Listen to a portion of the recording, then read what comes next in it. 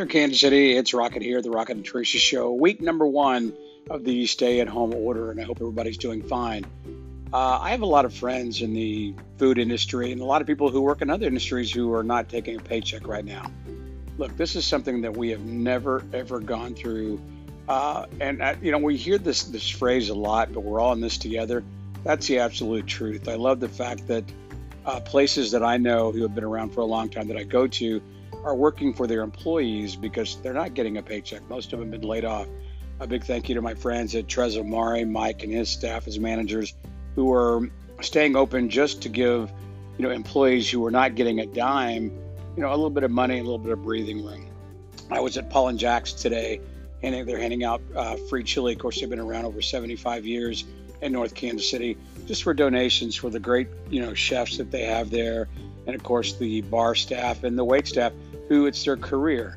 Chicken and Pickle, man, I can't thank you guys enough for what you guys have been doing, collecting food, all the donations. I love how people are getting together. Piropos, doing your best to, stay open and give everybody what they're used to having, the great food, the great meals, and just a little bit of companionship when you go in.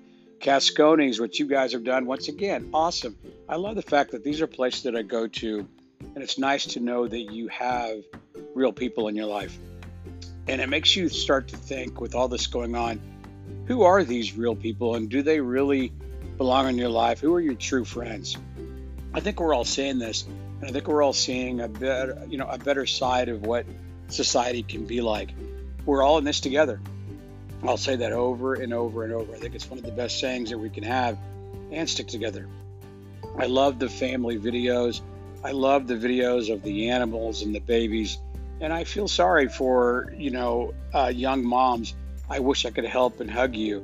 If you listen to the show earlier in the week, I had a friend on the air, and she is just so nervous. She just had a baby, and she's working so hard. She goes to work. She makes a living for her family, like her husband. But this is going on, and it's not about money at this point. When you become a new parent, it's about your child.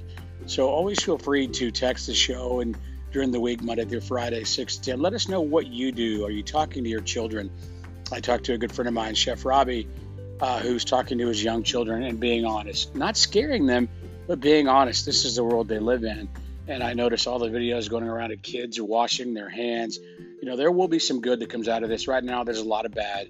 If you do feel that you feel lost and you feel alone, don't forget to ask for help. This is what happens. This is called anxiety. A lot of people out there, like myself, have been dealing with this our whole lives, but a lot of people don't know what it is. It's okay to get help. Don't be afraid to get help. If you listen to the show, we'll post some numbers. I'll go back and get some numbers and add to this podcast if you need help. You can always, email me, rocket@mix93.com, or, email your friends. Don't be afraid to talk. Don't sit at home by yourself and let it all just get to you.